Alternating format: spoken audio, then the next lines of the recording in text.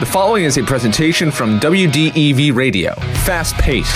It's like a good 2-minute drill. We are just boom, boom, boom, right down the field. Opinionated. If they take the David Price savings and the Mookie Betts savings and pocket the money, it will have been a lie, and the fan base will be furious. To the point. Cam is not that guy. He's not the kind of athlete that works in today's NFL for the most part. It's the Brady Farkas Show on WDEV AM, FM, and WDEVradio.com.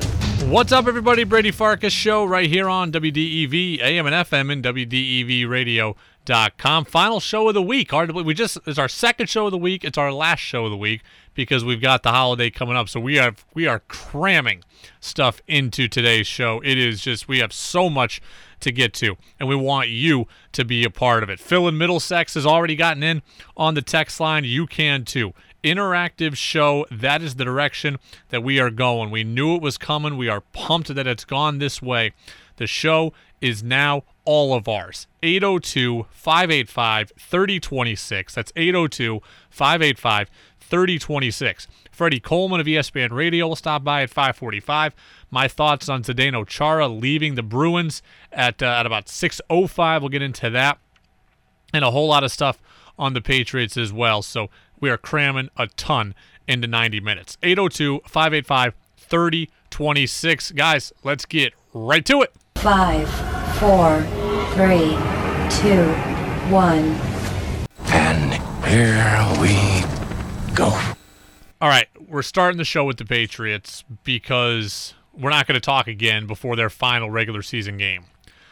There are two myths with the Patriots that we need to break and that we need to dispel right off the top of the show. Two myths. Number one is that this whole season is Cam's fault, that this is all Cam's fault. That is a myth. And two is that the COVID opt-outs coming back are just going to fix everything. So the two myths, that this is all Cam's fault and that the COVID opt-outs are just going to fix everything. On the first point, this is not all Cam's fault. The coronavirus has factually impacted this season. The 8 players opted out, especially on defense, that made the team worse. The team had an outbreak of its own. Its practice schedule, its routine were thrown off. Cam Newton got it himself, and we still don't know exactly how it affected him. It's not a total excuse for the team, but it is a valid reason for part of the team's issues this year. You can't pin the whole coronavirus situation and the team outbreak on Cam. You can't do that. Injuries have played a huge role in this season. And yes, injuries factor in for lots of teams.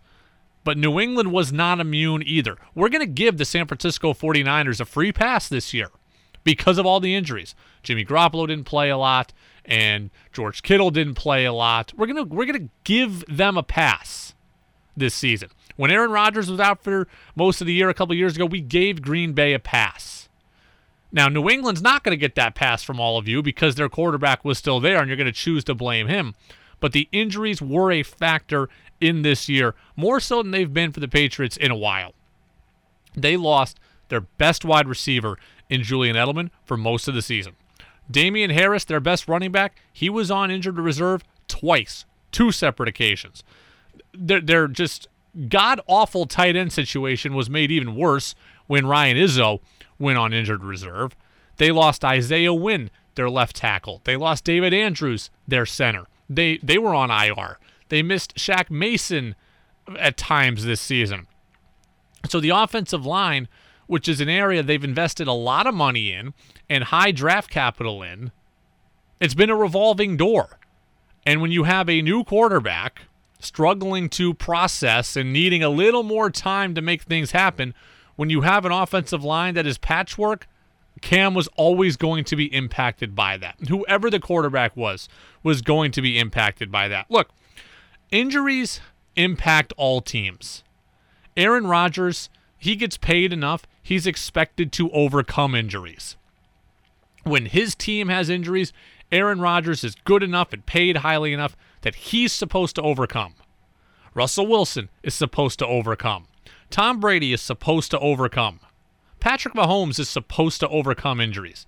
We never, ever said that Cam Newton needed to be on their level. He is not expected, in my mind, to have to overcome all of the injuries that this team has had to deal with. Injuries happen to everybody. Some quarterbacks are paid enough, they're supposed to be able to weather the storm. Cam Newton making $1 million, coming off, really a year and a half of not playing football. He is not that guy to me. So I'm not holding the injuries against him. I'm using it as another explainer for this team's lack of success. And the other, look, this team just isn't very good. Okay, they have an aging roster where a lot of the key players are over 30. That's just not how the league is anymore. You can't rely on 30-plus-year-olds to carry you at major positions continuously. You just can't. The young guys aren't quite ready. They weren't quite ready at the beginning of the year, and the old guys are old, and they're slow, and for as smart as they are, they lack the athleticism to keep up with explosive offenses, or to keep up with explosive defenses in the case of maybe Julian Edelman. It's just not what the league is now. The Patriots are smart, but they are old, and they are slow. And that is not on Cam Newton either. The second myth around this team, please, do not tell me that the opt-out players coming back are just going to save the season next year and restore this team to greatness. It's not going to happen.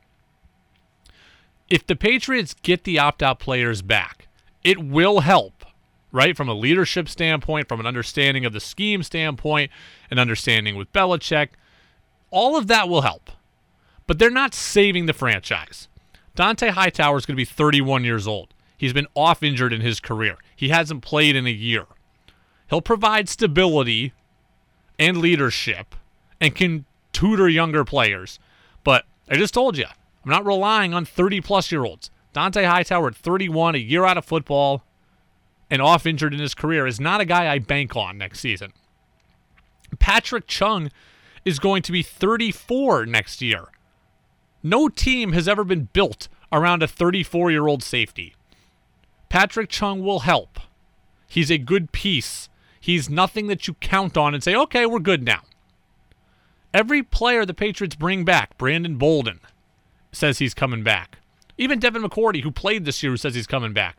These aging players over 30, they are stopgap pieces until younger pieces are ready to play. And that's how it is. Maybe having these guys pick up the Patriots another win next year, but it's not the difference between 4-12 and 12-4. It's the difference between 6-11, and now 17 games next year, between 6-11 and 7-10. I mean, Patrick Chung is not making. No Vegas line has ever moved because Patrick Chung was playing or not playing. The two myths about this team are that Cam is the only problem, and that the opt-out guys are going to fix everything. They're not. The opt-out guys are Band-Aids for this team. They need to get younger. They need to get more athletic. The older guys, I welcome their leadership, but they are not guys that are going to save the 2021 Patriots. It's the Brady Farkas Show on WDEV, AM and FM, and WDEVradio.com. If you want to get in, you can, 802-585-3026. That's 802-585-3026. Getting a message in from Jim in South Burlington, who says, Brady, I agree. It's been interesting to watch Cam this year, but it certainly is not all his fault. He's had bad games, but he's had very little help around him. Getting another one in from Ross up in Highgate Center. Must be listening online, or we've got a very clear signal tonight, but he says, yeah, Brady, I agree. Hightower, Chung, they're not guys that you can rely on. Maybe they can help, but they still need to get Kyle Duggar in there more regularly next year. I even have liked Adrian Phillips this year, he says, and Ross, have liked Adrian Phillips too. All right, we do this every single Wednesday just because we're off the rest of the week. I'm not bagging it. Midweek questions. Midweek questions. Does Cam Newton even want to play this Sunday? It looks like he's going to. But does Cam Newton even want to start this Sunday? I truly think that Cam Newton doesn't want to start this week, but he knows that he has to start this week. And what I mean is this. Do you think that Cam Newton wants to get the start this week? You can send in a text. I think in Cam's mind, he's mentally exhausted, and he'd welcome the break from not starting. The break from the preparations, the break from the questions, the break from the criticisms, the break from the possible self-doubt that would accompany another bad performance. Heck, even in a good performance, I don't think Cam would gain confidence from that. I think he'd just look at a good performance as relief, and he'd still have self-doubt going into the offseason. I think Cam would welcome a physical break too, and he probably just wants to get back to training and trying to make gains. In season in the NFL isn't about physical gains. It's about maintenance and learning about your teammates and a team game and a game plan and working with your wide receivers. The offseason, now that's a selfish time. That's for you, and I think that's where Cam is looking forward to getting back to a spot where he can get his body right, where he can maybe rework his mechanics if he thinks he needs to. He can strength train. He can get on a backfield with no pressure and just throw and know that it doesn't mean something that's life or death at that moment. He can truly just work. I really believe Cam Newton does not want to start this game on Sunday. He's ready for the offseason. He's beaten down and he's broken right now. But Cam Newton is smart enough to know that he has to start, even though he doesn't want to. He's very intuitive. He sees the landscape of the league, right? He knows his best chance to play next year and to have any kind of secured future is with the New England Patriots. And he simply can't risk Jarrett Stidham starting and playing well and moving above him in the coach's eyes. Because, look, it's obvious to us on the outside. It's obvious to us on the outside that the coaches don't love Jarrett Stidham. Otherwise, he would have played already this year. He would have started already. He would have started when Cam was out with COVID. He didn't. It's obvious to us that Stidham isn't the answer.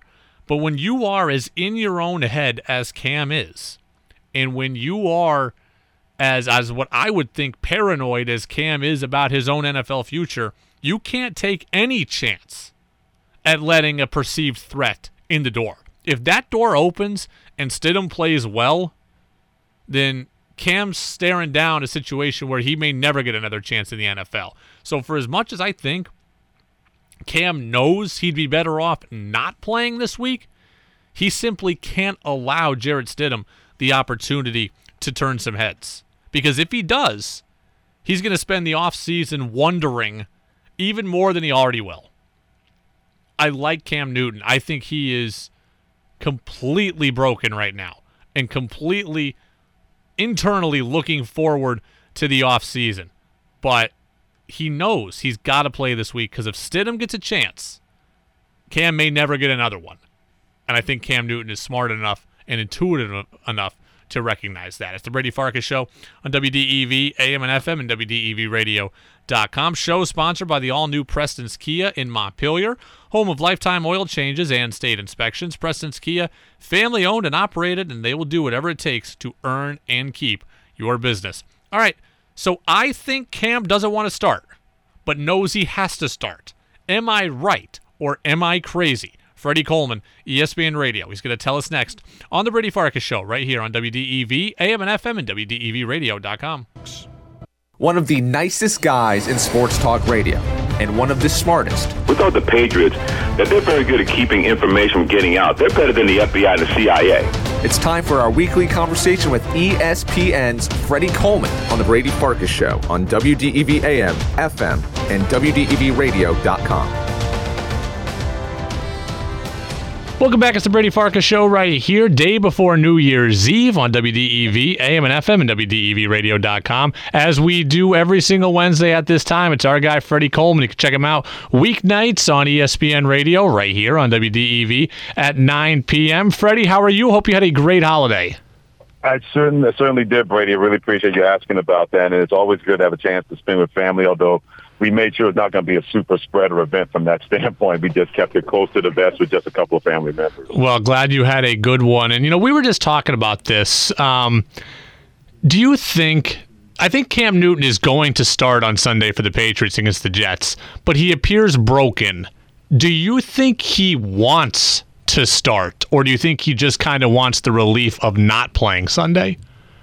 I think he wants to play because I heard and saw what he had to say about feeling that he let himself down and feeling that he has not achieved anything and that the season is broken because he put so much hard work into what he was trying to do being the starting quarterback this year for the New England Patriots. So I firmly believe that he wants to be out there being the starting quarterback. And I don't think it has so much, Brady, to do with being the Patriots quarterback in 2021, but also being an NFL quarterback in 2021 because now people have tape of Cam Newton as healthy as he's going to be the rest of his career. And do they believe he can still be a viable starter in the National Football League, or do the Patriots believe that they have to move on to somebody else? So I get this as that Cam Newton wants to be out there because he wants to play, number one, but number two, playing for his football life and not just with the New England Patriots. When you look at the Patriots, we all say, pretty obviously, they need to get weapons. Do you think they're an attractive destination for free agents this offseason? Boy, that's a good question because I never thought about it from that standpoint and we talked about this before, my friend, more than ever before. If you're Bill Belichick, you got to hit on guys. You got to hit on playmakers, especially offensively, whether it's the NFL draft or free agency, without Tom Brady being there, because that was the caveat. And that's nothing against Bill Belichick. But players want to play with guys that they really enjoy playing with, or if you get a chance to play for an Andy Reid and Patrick Mahomes, you know what kind of coach you're getting into. Bill Belichick is still an old-school dude in a new-school way when it comes to the 21st century, but that doesn't mean that he's an attractive piece for free agents out there that may just not want to make that a money grab. And we know the Patriots are not going to overextend when it comes to finances and it comes to free agents. So that's going to be an interesting question, how that's going to be answered.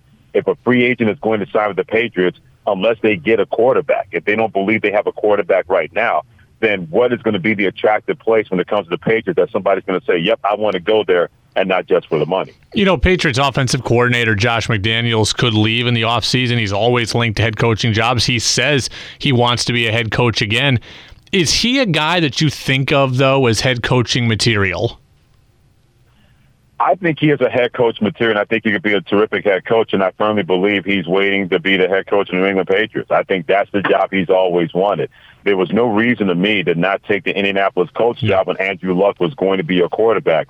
So I don't know if he's got any kind of assurances from Bill Belichick or maybe Robert Kraft, the coach and owner, respectively, in terms of being that quarterback, being that head coach, and taking over the football team.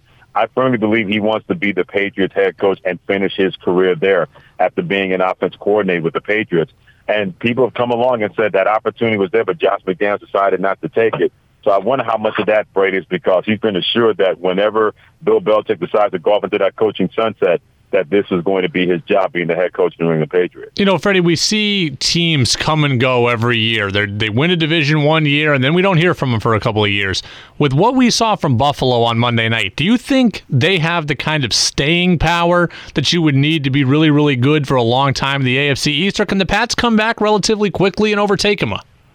Well, I've always been a big believer that the NFL is no longer a year-to-year league. It's a second-to-second league, where you can be 4-12 one year and the next year you're 12-4 and competing in the playoffs and getting a chance to go to the Super Bowl. I give you the San Francisco 49ers. In the Super Bowl last year, this year they have so many injuries, they're last in the NFC West. But I look at the Buffalo Bills, they have what you would believe that could be staying power in this division. One, you got your quarterback in Josh Allen. Many people poo-pooed that pick when they said, man, Patrick Mahomes in the draft and all those other guys, why did you take this guy? And look what Josh Allen's been able to do. He would be a legitimate MVP candidate if Aaron Rodgers and Patrick Mahomes and Derrick Henry weren't playing in the NFL this year. That's how terrific he's been. But they also want to have one of the better coaches that does not get talked about in the NFL when it comes to Sean McDermott, who's done a really good job not only motivating his team during games, but leading in terms of preparation before those games get started. But players really love playing for him. They love playing and being a part of that playing staff, or that coaching staff that they have in Buffalo. When you have those two components together, I'm not going to say they're going to go on the run what we saw from the Buffalo Bills in the 90s, where you had Marv Levy as your coach, you had Jim Kelly as your quarterback, and all those pieces around them. But this is very similar to what they were able to do because they have playmakers on offense. They got a Diggs over here. They got a Cole Beasley over there. They got a running game. They got a tough offensive line. They got a pretty good defense. Those are the things that really make the Buffalo Bills that AFC team in the 90s when they went to 4 straight Super Bowls, even though they didn't win. So right now, they have the makings of a team that could be on a serious run in the AFC East. But we've seen this before, Brady. You could be headline news one day, and then the next one you're garbage news the next day, because that's how the NFL is always going to be going forward, and that's been that way for the last 10 to 15 years. Freddie Coleman, ESPN Radio, with us every single Wednesday at this time right here on the Brady Farkas Show, WDEV, AM and FM, and WDEVradio.com. You can check out Freddie and Fitzsimmons weeknights, 9 p.m. right here on WDEV. I want to move Freddie to the NBA. So the Celtics, they're 2-2. They're getting valuable contributions, though, from a rookie named Peyton Pritchard. He had 10 points yesterday. Yeah. He was a 4-year player at Oregon and the Pac-12 Player of the Year. Why do more fans not value the long-term college player? Everybody wants the one-and-done guy, but why Peyton Pritchard, 4 years in college, seems to be transitioning nicely to the NBA? Because we've been sold, or at least people tried to sell other people. They haven't sold me, but other people have been sold on the fact that if you're in college too long, that means you're not an NBA player, which is one of the dumbest things I've ever heard of. If you're a talented player, it should not matter if you went to college for 1 year, or if you went overseas, you didn't want to go to college, or you played 3 or 4 years in school. If you are a talented player, you'll find your way to stay in the NBA for a long, long time. J.J. Redick faced those kind of things, too, coming out of Duke, where people said, well, he's too much of a shooter. We know if he's going to be a good defender. But if he was really that good, why did he play at Duke that long? And I said to myself, well, if he's a talented guy, it shouldn't matter that he wanted to play in college as long as he wanted to play in school, or if he did not want to do that when it comes to Duke. So many people have put that narrative out there, Brady, that if you're in college too long, that if you're not a one-year wonder in college, that if you stay another year, that means you're less than your NBA stock.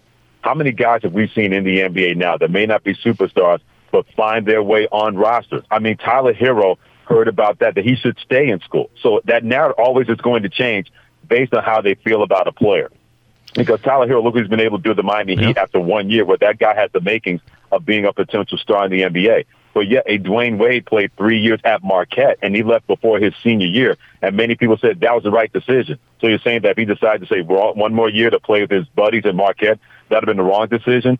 So many times the narrative to me is going to be dictated what they think about a player, how they feel about a player's upside. People looked at Peyton Pritchard and said, yeah, he should have stayed in school. So he does that. He got better and better. He's going to be a terrific player for the Celtics, being that combo guard. But yet many people said, then why was he there for 4 years at Oregon? You can't have it both ways to suit your agenda, because that's what this comes down to. Whatever agenda people want to push out there, they're going to push that narrative, and then you get players who don't get the respect they deserve, and other players getting too much respect when they really don't deserve that. Freddie, are you a New Year's resolution guy? Never been one. Yeah, me either. See, I've never understood it. I always just like, hey, if you have an issue or a problem in quotes that you want to fix it that day. Don't just wait until January 1st. Well, you know what it is, Brady? People always want to believe that once New Year's Day starts, that is a clean slate for the whole year. That's placing a lot of pressure on anybody individually to say, okay, from this point on, everything is going to be better than last year. You know how you make things better in your life over a year period? You make sure that each day is better than the year before. If you had a great day on Monday, make Tuesday better. If you had a terrible day on Tuesday, make Wednesday better. That's why I've never been a resolution kind of guy. And each and every time I drive past a gym, it's like the ultimate New Year's resolution where January 2nd, January 3rd, everybody is gung-ho. They're going to lose weight. They're going to be in better shape. Then January 15th rolls around. There are less people. Then February 12th rolls around. There are less people. And then March 1st is back to the same old when it comes to that.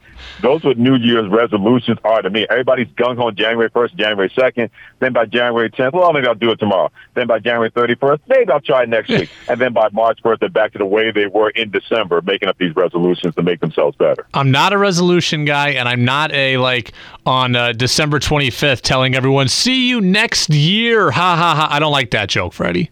Yeah, I'm not a big fan of that, because we know a next year is coming, and believe me, especially after the year that plenty of us have gone through when it comes to pandemic, COVID-19, 2020, plenty of us are looking towards December 31st and January 1st, New Year's Eve, leading into New Year's. But it's not so much about just wiping away what happened in 2020, Brady, because we know we're not going to do that.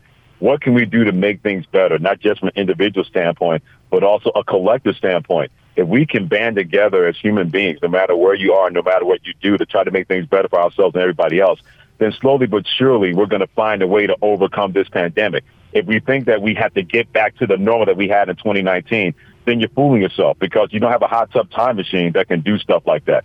Try to make each day better for yourself and everybody else. and you'd be amazed how much progress we'll be able to make inside and outside of sports. I don't know about Josh McDaniels being a head coach, but Freddie Coleman's got me inspired, so that's what I could say. You could be my head coach, maybe more so than Josh McDaniels. Freddie Coleman, ESPN Radio. Freddie, we wish you a safe and happy new year, and we will talk to you again next week, and look forward to listening to your show, 9 p.m. weeknights again in 2021. My pleasure, my friend. Have a happy new year and a blessed New Year as well, Brady, and you take care. I will. Thank you very much. Freddie Coleman, simply one of the best. Always gracious with his time with us every single Wednesday at 5:45. Love having all of our great insiders. Eric Eager, Pro Football Focus, Bob Sosi, voice of the Patriots, Freddie Coleman. It's exciting. As we get towards New Year's on this show, we're going to change up some things too. The text line is already in. As we get out of Patriots season, we'll still talk football, but we will, transition to a more diversified show. And, we knew that when this show started, it was going to be very, very football heavy because that's what was being played. And we just acquired the Patriots games on this station, so we really, really wanted to kind of go all in on the Pats. And when we did, they were still very much in the thick of the playoff race. And now that their season's going to be ending, we're going to be able to transition into baseball and spring training and hot stove and Celtics and Bruins. And we'll get to the Zdeno Chara stuff on the other side of the hour and UVM. So, and local racing. And we got so much stuff for this show. It's really going to be great. We'll step aside. We'll get a break. We'll come back. Freddie Coleman takeaways, and Josh McDaniels wants another chance at a head coaching job. I wouldn't hire him. I'll tell you why. That's next on the Brady Farkas Show on WDEV. Now it's back to the Brady Farkas Show on WDEV AM, FM, and WDEVradio.com. All right, welcome back. Brady Farkas Show, WDEV AM and FM, and WDEVradio.com. Text line open, 802-585-3026, 802-585-3026. We'll get to our Freddie Coleman takeaways momentarily. Reminder, subscribe to the full show podcast, Apple Podcasts, Spotify, and at WDEVradio.com. And we do have a lot of great stuff planned for you here over the weekend. Buster Olney, Vermont native, is going to join me on Friday, so that interview is going to be posted this weekend on the podcast channel, so you will only be able to get it by subscribing to the podcast channel or by going to our website. So even though we won't have a show, we will continue to put out really cool stuff, and I'm really looking forward to it. So, Freddie Coleman takeaways coming soon, but Patriots offensive coordinator Josh McDaniels wants to be a head coach again in the NFL. I wouldn't hire him. I would not hire Josh McDaniels. And look, here's McDaniels yesterday when asked about it. Absolutely. Definitely want to do that. I'd love to have the opportunity if it presents itself. McDaniels was a head coach for a year and a half in Denver before being fired. He was an offensive coordinator for one season in St. Louis with the Rams, and he's been the offensive coordinator in New England for more than a decade across two separate stints.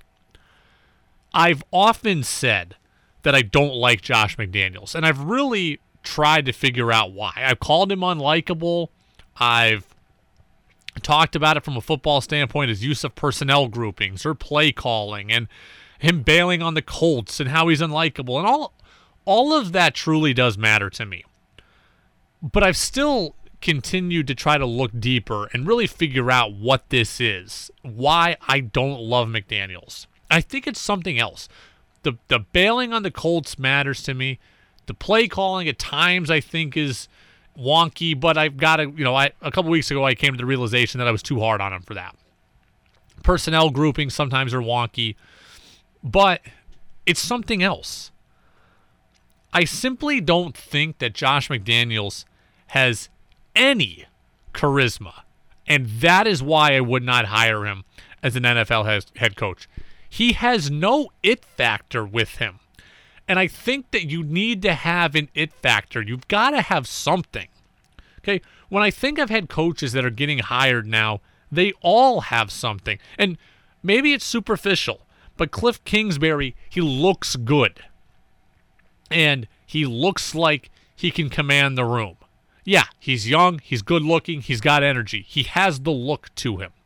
Sean McVay has the look to him. Young, good-looking, aspirational, creative, outside-the-box thinker. He's also a phenomenal public speaker. I could see him rallying the locker room. I can't see Josh McDaniels rallying the locker room. I just can't. And I think you've got to have the ability to lead, the ability to inspire, the ability to motivate. And I don't see that from McDaniels. And that, to me, is the issue. Above everything else, and I've gone through this for years where I've said I don't like McDaniels, and it's always been to me, I don't like him, but why? He doesn't feel like a guy that you can rally behind. He doesn't feel like a guy who's going to inspire 53 players on Sunday.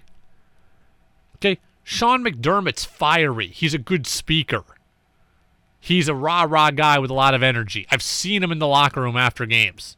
His guys believe in him. Kyle Shanahan has an it factor. Okay, Kevin Stefanski was probably, that's one who I probably would have not been on board with last year. Another kind of plain Jane guy. But he's proven to be just smart enough to be a good head coach, so fine. I would have been wrong on him. Joe Judge is a fantastic orator. When that guy speaks, I'm ready to run through a wall. I don't ever get that impression from Josh McDaniels. I can't see him being a guy to handle the media each week, to control an entire organization. I just don't see it. I don't doubt that McDaniels knows football, right? Josh McDaniels has forgotten more football this week than I have ever learned. And I don't doubt that at all. But I don't doubt that Matt Patricia knew football. Matt Patricia knows football really well, much better than me. Couldn't rally people. Players in Detroit wouldn't buy into him. Adam Gase, I don't doubt, knows football. A report says he's going to be fired by the New York Jets after Sunday's game with the Patriots. Dan Quinn knows football. Fired in Atlanta. Never could figure out how to get his organization past blowing a 28-3 lead to the Patriots. These guys, they know football. They know schemes. They know play calls. They know players. They don't know how to rally and lead and communicate and inspire. And that is what I see being the problem for Josh McDaniels. I know he can sit down on a bench next to Tom Brady. I don't know if he can stand up in front of the locker room and command 53 people. Joe Judge, I have no doubt about that. Sean McVay, I have no doubt about that. Pete Carroll, I have no doubt about that. Guys who get fired, oftentimes, I wonder, they know football. Were they great leaders? Were they great motivators? And that is my biggest fear with McDaniels. I mean, I can see Joe Judge owning the interview room. I can see a 6-hour interview where Joe Judge is there, where Sean McVay is there, and you're hanging on every word, every thought, and every idea. I don't see that from Josh McDaniels. I don't. Even, Lane Kiffin even has charisma. That's how he keeps getting all these jobs, because he has the it factor. Josh McDaniels doesn't have the it factor to me. I can't see it. Do you think Josh McDaniels would be a good head coaching candidate? Can you see him owning the room? 802-585-3026. And then, maybe part of it is we never hear McDaniels speak. We always see Belichick. We never hear McDaniels. And McDaniels feels somewhat hidden to me. But Robert Saleh, the defensive coordinator for the 49ers, that guy's everywhere. He's a little too over the top for me, but he's got something. Guys believe in him. I don't see that from Josh McDaniels. Maybe Belichick doesn't let him. And if he doesn't let him, I think he's hindered McDaniels' development. And then there is the football side of things. Of course, McDaniels knows football. But there's the question lingering now, how good is he without Tom Brady? Because he was the head coach for a year and a half in Denver and got fired. He went to the Rams, and he's been with the Pats now without Brady, and the offensive output isn't great. Here's Colin Cowherd, Fox Sports Radio. In my opinion, the best national radio host there is. He's asking the question, how good is McDaniels without Brady? Oh, it was 11-17, fired after 2 years, and in scoring in the NFL, it was 20th and 19th. The system then moved to St. Louis. McDaniels got fired, went to the Rams. Let's see how the system did in scoring. Oh, it was 32nd in the NFL in scoring, dead last. Okay, all right. We'll give him a quarterback. All right, let's give him Cam Newton in the system. He's a former MVP. Oh, they're 28th in scoring. We just haven't seen McDaniels be good ever without Brady. I've walked back my claims that I had for years that McDaniels is a bad play caller. I think he's done a lot of creative things. I think that he's helped this team immensely in terms of his ability to scheme up something. I'm lamenting on that. But do we trust that he can help mold another quarterback? That he can identify the right quarterback for a franchise? He drafted Tim Tebow. Who a lot of people had doubts about. Do you trust that he can find the next quarterback? Do you trust that he can develop the next quarterback for your franchise? On the other side, Tom Curran, NBC Sports Boston Patriots expert, he loves McDaniels. Hard. You have to understand the nuance of what's going on here in the last 2 years, especially to understand how good a job McDaniels is doing. And my God, whether you're listening to talk radio or on social media or even on our email chains in the office sometimes, the ability for people to not recognize Josh McDaniels is preserving the Patriots' chances in so many games. Yes, he has helped this team this year with his play calling, but the development of the offense as a whole, it hasn't been that great. And so McDaniels is a good schemer. When you're the head coach, you don't have the time to just be a play caller and just be a schemer and to do what you like to do. Being the head coach is about running everything. It's about being the CEO of the organization. And I don't see McDaniels doing that. I don't see him running a staff of 30. I don't see him making sure that the players are following the right protocol. I just don't see that. I see a guy who sits in his room and diagrams plays, and lots of people can do that. But when they try to become head coaches, they often struggle and they have to give it up. Andy Reid's got a great offense, right? He's given up play calling in the past. He's allowed Matt Nagy in one spot and Eric Bieniemy to take over the offense.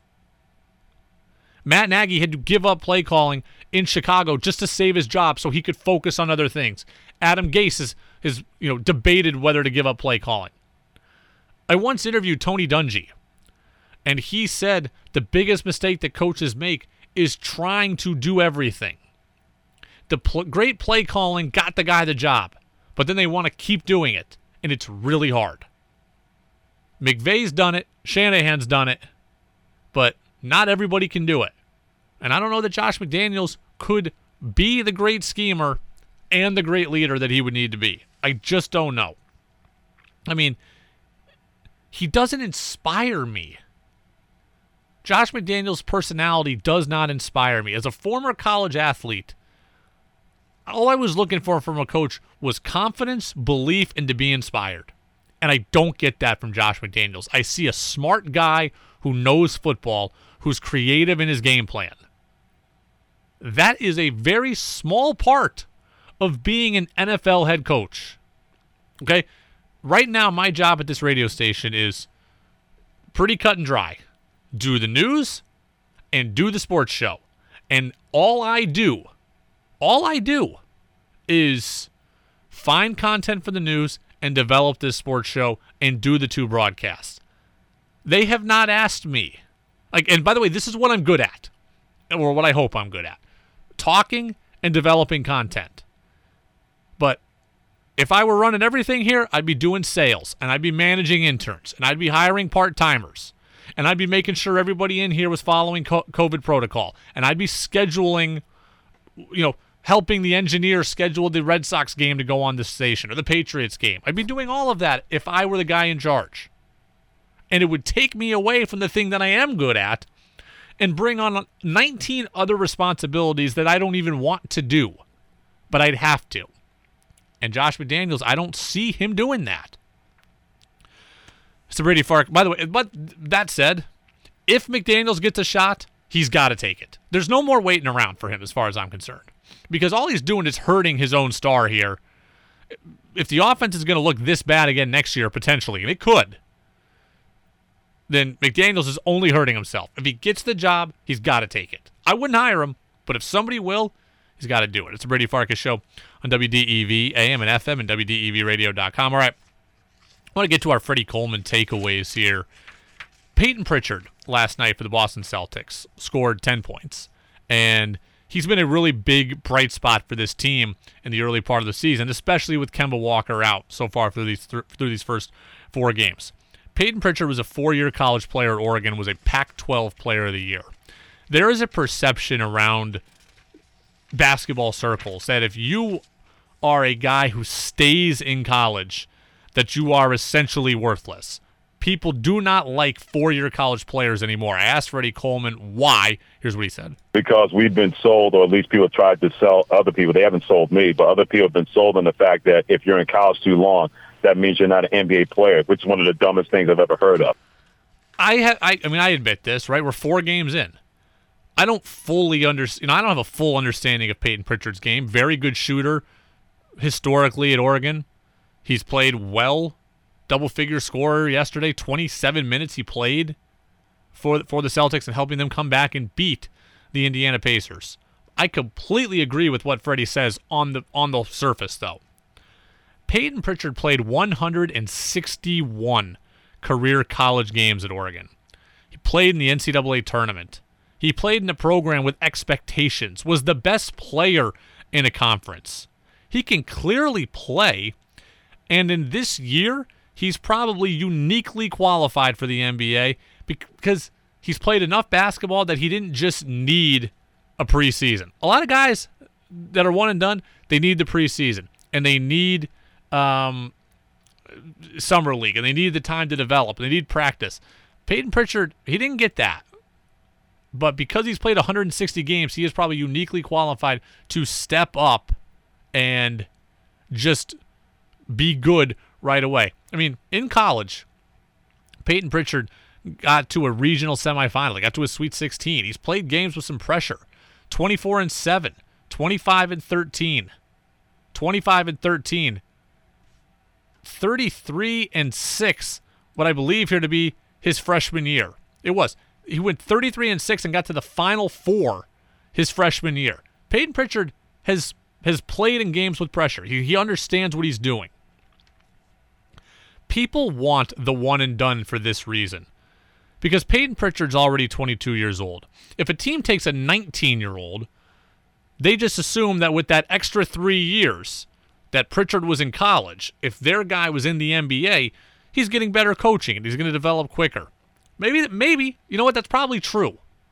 But you see what happens to the Phoenix Suns. You get these young guys, and they're sometimes immature, and they're sometimes growing into their body, and they're sometimes not ready, and the team is losing. So now you've developed them, and then they want to leave because they're good enough now, and they're going to go sign deals other places. I mean, that's what you deal with in a lot of these places. You draft guys, you develop them, and then they want out because the team is no good, a la Anthony Davis. What could happen to, DeAndre Ayton with the Suns? That's what happens to these guys. Peyton Pritchard should not be penalized for being a 4-year college player. No one has said that Peyton Pritchard needs to be Zion. But 4-year college players can carve out nice roles in the NBA. Buddy Hield was a National Player of the Year, has carved out a very serviceable NBA career. I still think Jimmer Fredette got screwed. I think he could have had a carved-out role in the NBA. J.J. Redick's done it. Kyle Korver did it. Okay, Ray Allen did it. Like, the guys going back have been able to play college basketball and be good coming into the NBA. Baseball players come out of college and do well. Football players come out of college and do well. Basketball players can too. You should not have it held against you that you played in college for a long time. Peyton Pritchard, 161 games of experience, a Final Four his freshman year, a Sweet 16 his junior year, a Player of the Year in the Pac-12. He knows what he's doing. And this year, he's more valuable than ever because he has a lot of tangible game experience. Aaron Nesmith, their other first-round pick, didn't play yesterday. That simple. It's that simple. The guy shouldn't have it held against him that he stayed in college longer than other NBA people or NBA fans would like. It's the Brady Farkas Show on WDEV, AM and FM, and WDEVradio.com. All right, you heard from Colin Cowherd earlier. He had a question. The Patriots had a top 10 offense last year in scoring under Tom Brady. He asked the question, how did they do that with almost the same talent that Cam Newton is struggling with? I've got the answer. I'm going to tell you. I figured out the question here. The Patriots had a top 10 offense last year, scoring-wise. How? I've got the answer. That's next. Brady Farkas Show, WDEV, AM and FM, and WDEVradio.com. Now it's back to the Brady Farkas Show on WDEV AM, FM, and WDEVradio.com.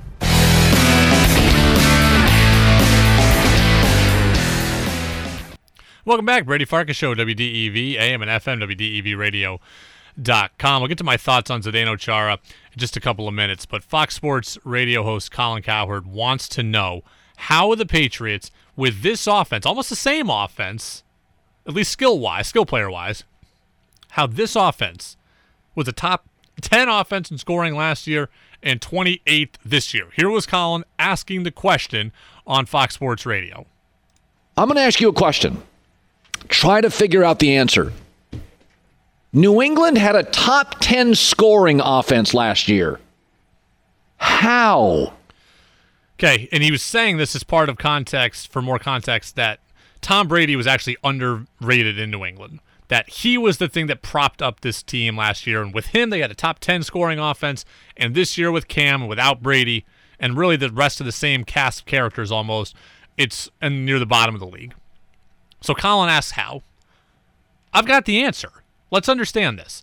The Patriots went 12-4 and won a division last year, and it was a complete mirage. It's that simple. Brady was better than Cam, yes, but the stats, the record, is not the real reflection of what this team was. Think about this. The Dolphins last year traded away Minkah Fitzpatrick, right? They traded away their best player. They were tanking, we thought. They were tanking for Tua, we thought at the time. The Dolphins started out 0-7. The Patriots beat them 43-0. So they got a lot of points against a team who traded away their best defensive player, and we thought they were trying to lose on purpose. 43-0. That's an inflated offensive number there, not really reflective of how good the team was. The Jets started out 1-7. And the Patriots played them in one of those games when they started Luke Falk at quarterback. And I think Luke Falk threw for less than 100 yards. So what does that mean? Means, well, you're going to have quicker possessions for the Jets. They're constantly punting. You're getting the ball more, longer time of possession, more chances to score. You're able to inflate things. Other team can't hold the ball. You can score more. The Pats then also had a very favorable schedule. They saw Washington, who ended up picking second in the draft, and Colt McCoy started that game. They saw the Giants, who picked number 3 in the draft, and a rookie Daniel Jones started that game. And, oh, by the way, the Patriots scored 5 defensive touchdowns last season, and the special teams, scored 2. 5 defensive touchdowns, 2 special teams touchdowns. So, put it all together, 7 non-offensive touchdowns for the Patriots last season. And you know what? One of the interesting things about the NFL is when you score defensive and special teams touchdowns, it counts for your total points, and that's where Colin's saying the Patriots were top 10. Points per game. Well, Tom Brady didn't score those 7 touchdowns. The offense didn't even score those 7 touchdowns, but it all gets counted in the same pile. So when you ask the question, how was this offense top 10 in scoring last year with Brady? Well, pretty simple. They played a very favorable schedule. They also saw the Cincinnati Bengals, who picked number 1 in the draft. So they saw the Bengals, picked 1. Washington, who picked 2. The Giants, who picked 3. The Browns, who were under 500. The defense scored 5 touchdowns. Special teams scored 2, and it all goes in the same batch. And that's how the Patriots had a top 10 scoring offense. It wasn't all Tom Brady. And the Patriots defense also forced the most turnovers in the NFL last year.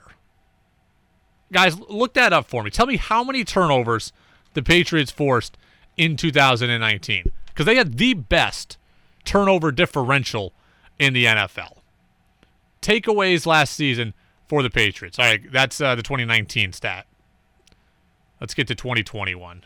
Okay, overall takeaways last year, New England Patriots second, 36. They had the most interceptions, though, and the best overall turnover margin. Second most takeaways last year. So they forced the second most takeaways in the NFL. So how many times did the defense set the Patriots up in advantageous situations? Plenty. Remember when the Browns fumbled like 3 times in a row? 3 plays in a row the Browns fumbled against the Patriots. How many times did the Pats gain the benefit of their defense putting them in a great situation? That's what happened last year. The 12-4 record was a mirage, product of a bad schedule, product of playing some rebuilding teams, and product of that defense creating a ton of advantageous scoring opportunities and scoring themselves a lot. It wasn't just because Brady was better. Brady was better.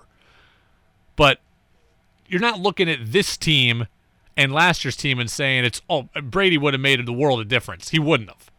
Because last year when the turnovers dried up for that defense, when the Pats started playing better teams back half of the season and the turnovers dried up, Patriots went 4-5 down the stretch. They were average to below average. They were average. In the last 9 games last year, the Patriots broke 25 points once. One time. And it was against the Bengals, who picked number 1 in the draft.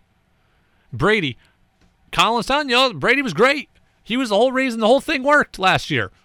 Well, he certainly helped, of course. I would never take that away from him because it's true. Brady does help. But when the turnovers stopped getting forced and the competition got better, the Pats went 4-5. And they scored 25 points or more once. Heck, I mean, 6 of those last 9 games, Brady threw for under 225 yards. He was looking to rely on the defense and rely on the running game. And the offense last year had Josh Gordon and had Antonio Brown for a while. They knew the offense was bad. They were trying to do different things. Brady wasn't able to prop up everything. They wouldn't have needed Antonio Brown if they thought Brady could just carry it. He couldn't. It's the Brady Farkas Show on WDEV AM and FM and WDEVradio.com. All right, the news came out about 2 hours ago.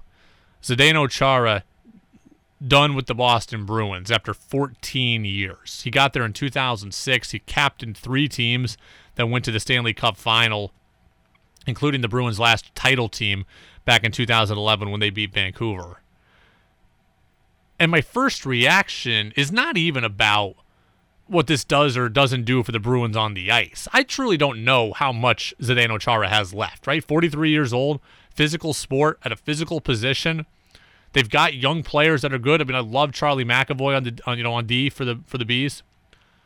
I don't know what this does yet on the ice. I got time over the long weekend to fully digest this. What I do know is that in 2020, we have seen the Red Sox lose Mookie Betts, the Patriots lose Tom Brady, possibly Julian Edelman, and now the Bruins have lost Zdeno Chara. This is a bad year for icons of Boston sports. Brady's gone. Edelman might be gone. The Patriots dynasty ends. The Red Sox go under 500. Alex Cora gets suspended for a year, and now Zdeno Chara is gone. The Bruins will still be good, right? They were very good last year. They led the league in points prior to the league shutting down for COVID. The Bruins will still be good. Marchand, Pasternak should be back from their injuries. Patrice Bergeron, still very good. Tuukka Rask is back as well. Halak is still there as the backup netminder. I'm sure the Bees will be good. But Zdeno Chara being gone is certainly the end of an era, and it's been a lot of end-of-the-era conversation in Boston sports this year. So we'll probably have some stuff on the podcast feed over this weekend about Chara and about his exit from Boston. I was surprised to read that the Bruins told him they didn't want him back. I just kind of assumed it was, maybe Chara was going to get more money. He ended up signing with Washington, by the way, with the Capitals. maybe he was going to get more money. Maybe they were offering him a bigger role. But the Bruins said, we don't want you. We're going younger here. And that very well might be the right decision for the organization. Again, I got to really look at this. This is all very fresh to me. But, to franchise icons don't always get treated that way. It was interesting that Chara came out and said that. He did express his love for the Bruins, his adoration for the community, for the city, for everybody within the organization. So, there's still a love fest going on there between Chara and the Bruins and between the city of Boston and between the fans. But very interesting to see that. All right, let's get to Daily Dose of Doug. Let's hear what Flutie has to say. So Brady does a podcast with former Patriots quarterback Doug Flutie. Doug is a lot more famous than Brady. Flutie flushed, throws it down, caught by Boston College. I don't believe it. Doug is a lot smarter than Brady. Spread them out, throw the ball over the field, 5 yards at a time, basketball on grass, and go down the field. So let's listen to Doug.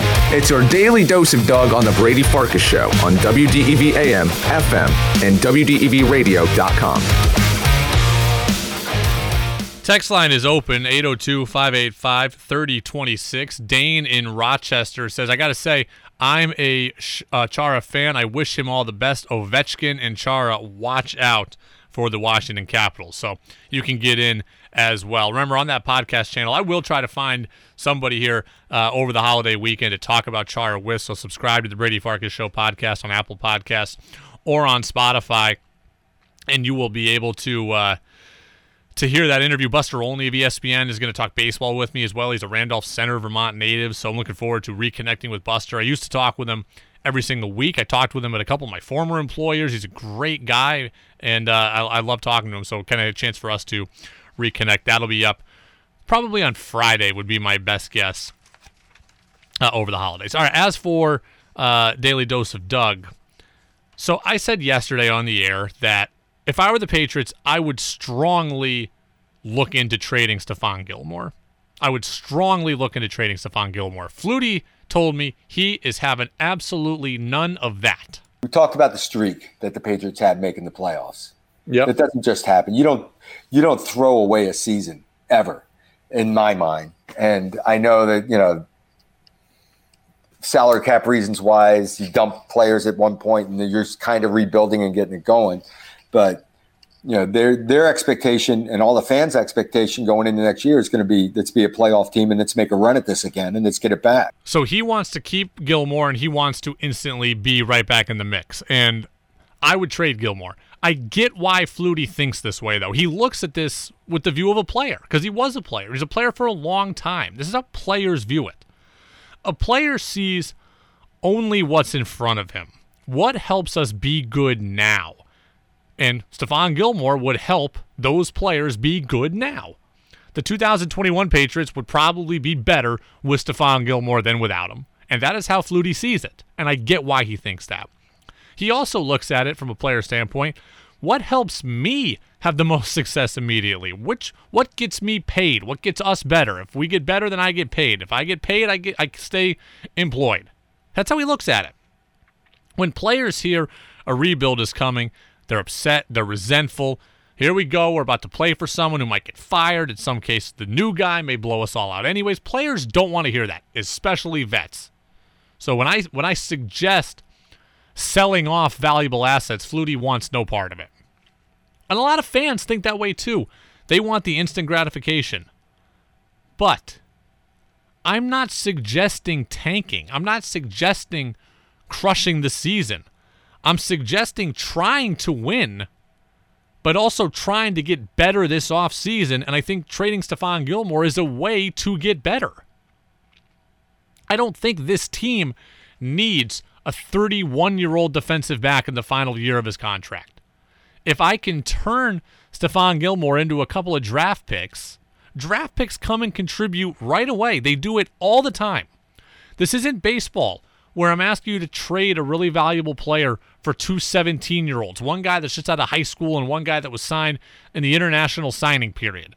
I'm not asking you to wait 6 years for a guy to pop. That's what happens in baseball. I'm asking you to get me 2 draft picks for Stephon Gilmore who are younger, who are more athletic, who are more physical, who can play right away and can contribute. I'm not advocating for tanking. I think the Patriots need to be smart about how they draft and spend money this offseason, but I am not advocating for tanking. I just don't think they're good enough next year to overcome Buffalo. And I don't think they're good enough to win a division. But I've said that once they get their quarterback, they can be in the playoffs in a year or two. And if they bring back Cam, I don't care who they have at quarterback next year. If they find lightning in a bottle in a more normal offseason, then they have every opportunity to be good next season. I'm not telling you to tank. But I do think trading Stephon Gilmore gives them the best opportunity to cash in on their assets and get younger. 31-year-old corners, I don't need that. I need 2 24-year-olds. One guy who's a pass rusher and one guy who's a DB and one guy who's, or one guy who's a lineman, whatever. Get me 2 guys. Give me a 2nd-round pick and a 5th-round pick, and let's call it a day, and let's find players that can contribute right away. Because I want to win next year, but I also want sustainable success. That's how you win. Sustained success. Gilmore, I don't need it. So I get why Flutie sees it that way. And he and I are taping a podcast tonight. I might bring that up to him and bring up these points. So, Doug, I'm not telling you that the Pats need to go 2-14. What I am telling you is that Gilmore is a guy who can yield 2 young players who can contribute. Young players contribute all the time. Okay, Alvin Kamara and Kareem Hunt were both 3rd-round running backs, and I think Kareem Hunt won a rushing title his rookie year. Young players come in and do well. DK Metcalf was great last season. Young quarterbacks don't always pop right away, but every other position, they got a chance to contribute in the now. And that's what I'm looking at. It's the Brady Farkas Show on WDEV, AM and FM, WDEVradio.com. We'll step aside. We'll come back. I want to do crazy Twitter takes and who's saying what, because it's kind of all together. Did Cam Newton get a fair shake in Foxborough? One analyst says no. I'll tell you why they're wrong. That's next on the Brady Farkas Show on WDEV. The internet, it's a really weird place. Where'd you hear that? The internet. And you believed it? Yeah. They can't put anything on the internet that isn't true. Where'd you hear that? The internet. It's time for crazy Twitter takes on the Brady Farkas Show right here on WDEV AM, FM, and WDEVradio.com. Doesn't anyone notice this? I feel like I'm taking crazy pills! Crazy Twitter takes, Brady Farkas Show, WDEV. This one comes from Shay Pepler-Cornett, who's filling in today on ESPN Radio. She says Cam Newton did not get a fair chance in Foxborough. I do think Cam Newton wasn't given a fair shot this year, and what happened and his numbers and his statistics and the way he was benched consistently, it feels like in the 3rd and 4th quarters a lot, isn't representative of who he is as a player going forward, and he deserves another chance. That is just my opinion. Did Cam Newton get a fair shake in Foxborough? 802-585-3026. She's wrong, in my opinion. I disagree with Shay Pepler-Cornett. He had an absolutely fair shot. There is a difference between being given a fair chance and being dealt a bad hand. There is a huge difference in that. Cam has absolutely had a fair shot in Foxborough. He started every single game that he's been healthy enough to do so. 14 games. We had the one game out for COVID. 14 games that he was eligible to start. He has started all of them. His head coach, his offensive coordinator, his team, they have backed him at every turn. The kind of confidence that you could only ever dream of from your bosses, Cam Newton has been given. The team has never looked to replacing him. And, the lack of weapons, Cam knew what he was getting into, and he chose to come here. That is not having a fair chance. He knew exactly the situation he was walking into. He's been given the ability to run an offense that largely resembles his skill set in most cases. They've allowed him to be a part of a run-based offense. They've allowed him to be a playmaker. They haven't forced him into one style of play. They've used the options, the designed runs, the quarterback draws. They've allowed him to run quarterback power. Carolina wanted him to sit back there and throw 42 times a game so they could protect him and keep him healthy. The Patriots have said, go be you. That's what he could have wanted. He ran 15 times week 1 of the season against Miami. They've run options, power, draws. Cam Newton has run an offense that's conducive to his skill set. Nobody has compared him once this year to Tom Brady. They've made it easy for him to transition into a fairly difficult role. And because of COVID, there's been no fans there to get on him. He hasn't been able to get the treatment of the local media in the way that other people in Boston do. So he's been able to be relatively isolated from criticism until really the late part of the season. He's gone largely immune from criticism until just the last couple of weeks. And COVID has made that easier for him. So Cam has had a very fair shake. What he's also had, though, is been dealt a bad hand, and that is different. 8 players opted out after he signed. Made the team worse. Made the defense worse. He saw the injuries happen. The COVID-19 outbreak. Other teams the Patriots played were relatively healthy. Last year, when the Patriots played the Jets, Luke Falk was a starting quarterback. Colt McCoy was playing for Washington. Andy Dalton had been benched for multiple weeks prior to the Patriots seeing Cincinnati, so he was coming off. I believe that was his first game back as a starter, so he's coming in rusty. The Patriots last year got some breaks. Patriots this year didn't get those breaks. They didn't get those breaks for the most part, and therefore weren't able to capitalize on something. Cam signed late, which is tough. Like, what's unfair is Ryan Fitzpatrick winning 3 straight and being benched, or Tua not being given the chance to grow and being yo-yoed with. That stuff is unfair. Okay, what's not fair is Baker Mayfield losing 4 wide receivers before a game. That's not fair. Cam Newton's been dealt a tough hand, but he's had every fair chance in Foxborough. They have stuck with him. They've remained steadfast in their belief of him, and that's all you can ask for. People who have confidence in you and people who continually put you out there. It's the Brady Farkas Show on WDEV, AM and FM, and WDEVradio.com. All right, let's get to it. Closing thoughts. Closing thoughts. Closing time. You don't have to go home, but you can't stay here.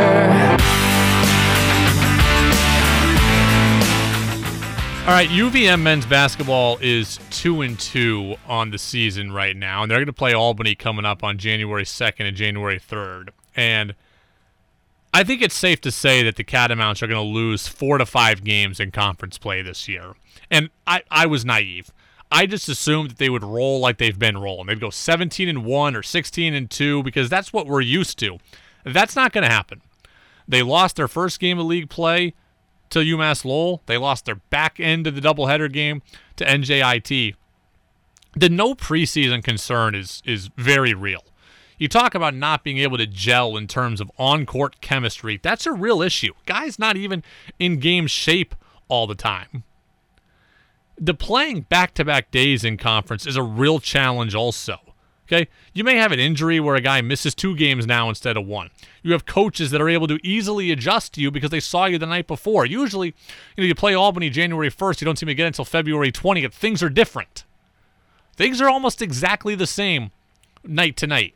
And coaches are able to more easily adjust, and everything is more fresh in their minds. Bernie Saplicki joined me on the podcast feed. He's a 1,000-point scorer at UVM and a UVM broadcaster. He said the challenge of playing back-to-back nights in league is really prevalent. I think it's really a challenge, the back-to-back, especially with the mentality and the mindset. There's no fans. There's no adrenaline. It's got to be all from within to be motivated. And if you're any kind of competitor, if you lose to somebody on Friday, you're going to be ready to play them on Saturday. If you lose to them on Sunday, you're going to be ready to play them on Monday because you've got something to prove. The level of preparation in college is different than high school or AAU. In AAU, you can play 5 games in a day, and you're just kind of going up and down. The level of preparation and the level of coaching that's in the college game and the ability to adjust is so much different. The playing back-to-back, it is challenging. Usually, You win a game, you get 3 days off or so. Now you're playing right away. Someone's hungry. Someone's motivated. There's no fans. Yeah, the Cats are not going to waltz through this league.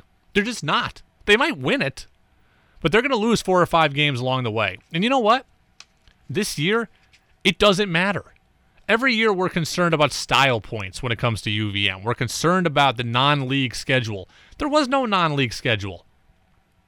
All UVM needs to do is play its best basketball at the end of the year and get to the NCAA tournament. And if they get there at 16-2 or they get there at 10-8, it doesn't matter. Win the league tournament. Style points this year are irrelevant. They're irrelevant. We just have to get to the NCAA tournament, period. I hope that UVM, I don't care if they get a 16. There's no games for me to compare them to other low and mid majors to say, oh, that's going to get them a 12. That's going to get them a 13. That performance is going to bump them up a line or down a line. Doesn't matter this year. Win the league however you do it. They're going to stub their toe. I mean, Anthony Lamb is gone. Bernie Andre was a transfer they were supposed to have in from Northern Arizona, who I was pumped about. 6'6", 6'7", can shoot, long, athletic. You lose Lamb, you lose Daniel Giddens, you lose Andre. That's 3 big men that you don't have. Andre, who you thought you were going to have. Ryan Davis was hurt. He missed the first 2 games. It just, Daniel Giddens gone. It's a tougher sledding than I thought it was going to be. Catamounts are going to play again January 2nd. Brady Farkas Show, WDEV, AM and FM, and WDEVradio.com. Thanks to the all-new Preston's Kia in Montpelier, home of lifetime oil changes and state inspections. Preston's Kia, family-owned and operated, and they will do whatever it takes to earn and keep your business. Podcast channel will be updated throughout the weekend. Have a great New Year, everybody. I will see you again on Monday. Dinner Jazz with John Wilson is up next on the Friendly Pioneer of WDEV.